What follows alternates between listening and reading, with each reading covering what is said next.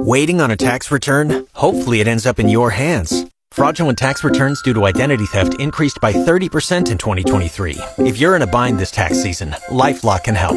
Our U.S.-based restoration specialists are experts dedicated to helping solve your identity theft issues. And all LifeLock plans are backed by the $1 Million Protection Package. So we'll reimburse you up to the limits of your plan if you lose money due to identity theft. Help protect your information this tax season with LifeLock. Save up to 25% your first year at LifeLock.com/aware. De vuelta, amigos, con el segundo segmento en el show de Gloria Cárdenas todos los sábados acá por La Grande, y ahora con la ventaja de que usted puede escuchar este show en la sección de On Demand en lagrandesoleil.com o en la sección de podcast en familiaamerica.com.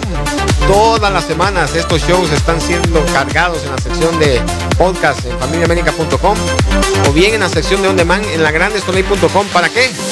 Para que usted los pueda escuchar tranquilamente cuando usted quiera, las veces que quiera, con las personas que usted quiera, a la hora que usted quiera. Gloria, estamos hablando acerca de Public Charge y lo que salió la semana pasada acerca de esta nueva forma que va a ser requisito a partir del 15 de octubre de este año.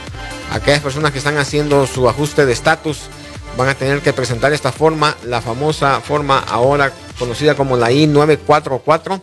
Pero todas las personas que hagan su solicitud antes del 15 de octubre, no es que no van a ser consideradas o no van a ser analizadas si son unas personas que pudieran hacer potencialmente un cargo público para los Estados Unidos. No, significa de que no necesitan llenar la forma. And the documents. Y la documentación. De lo contrario, después del 15 de octubre, ¿qué va a pasar? Now, the first most important thing that everyone must remember is that this form, when you submit this form, which you have no choice but to submit the form, you consent to share all the information and all the documents with many agencies, including ICE, including Immigration and Customs Enforcement, and also Social Security Administration, and also HUD, the Housing Urban Development, also, and also the Department of Agriculture. Why? Well, because they want to cross-reference to see if there's fraud happening. Are you using a fake social? Are you using that of a social of an actual U.S. citizen or a green card holder? Are you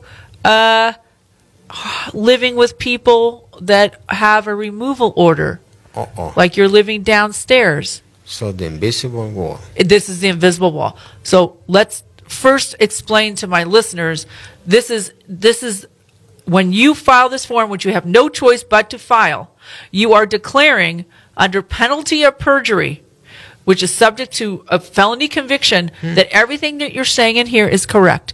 And this can be shared. The documents can be shared with many agencies in the United States. Muy bien, pongan atención, amigos, porque esto se vuelve cada vez más interesante y más difícil. Dice Gloria que en esta forma, la cual va a ser necesaria y va a ser un requisito para este tipo de ajustes de estatus a partir del octubre 15 de este año.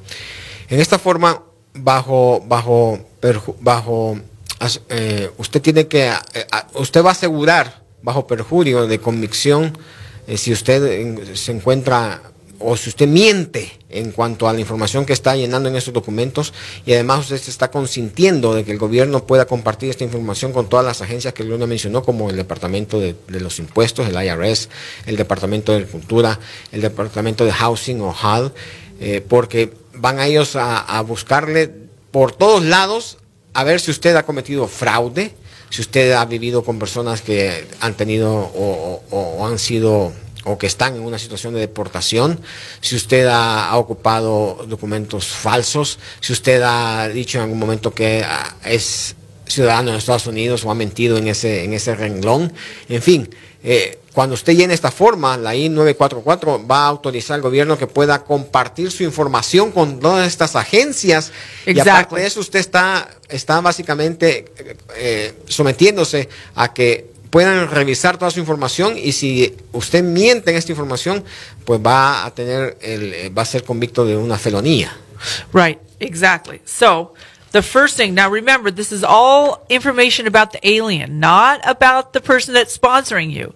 Okay? It's everything about the alien. So Okay. that's the, people are like twisted. They're thinking, well, wait, I have a sponsor, I have the affidavit. What do they need information from me?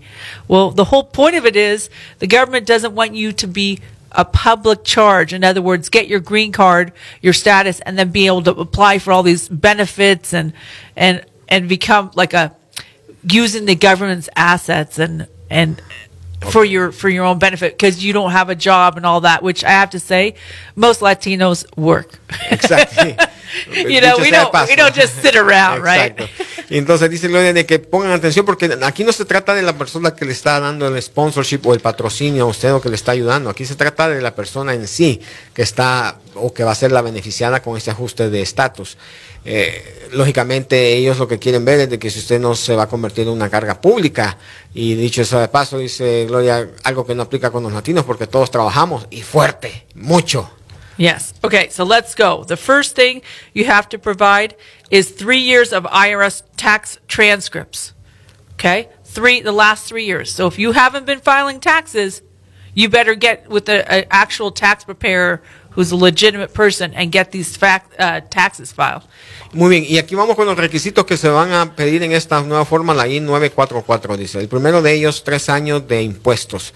Si usted no ha hecho sus impuestos por los últimos 3 años, hay que irse poniendo al día con una persona autorizada para hacer impuestos porque le van a pedir los últimos 3 años de impuestos que usted haya presentado al IRS. Now, one guy said to me yesterday, well, I've been paid cash.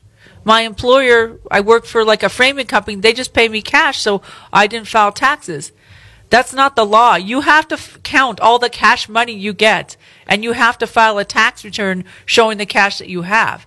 Does that make sense? People think that they can cash, that means you don't file a tax return. That's not true. Even if you get paid in cash, you have to keep track of that and submit the tax return and show the cash that you've been paid.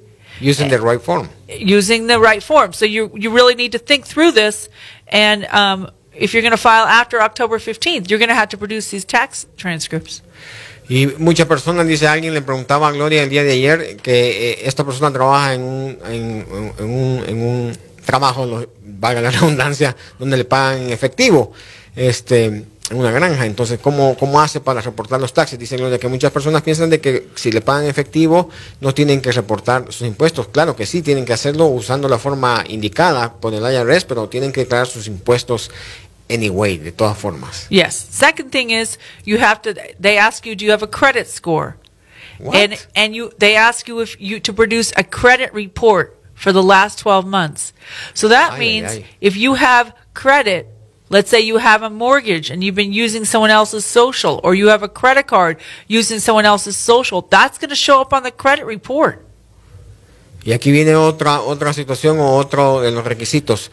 Hay que mostrarle o hay que presentar un reporte de crédito de los últimos 12 meses o del último año.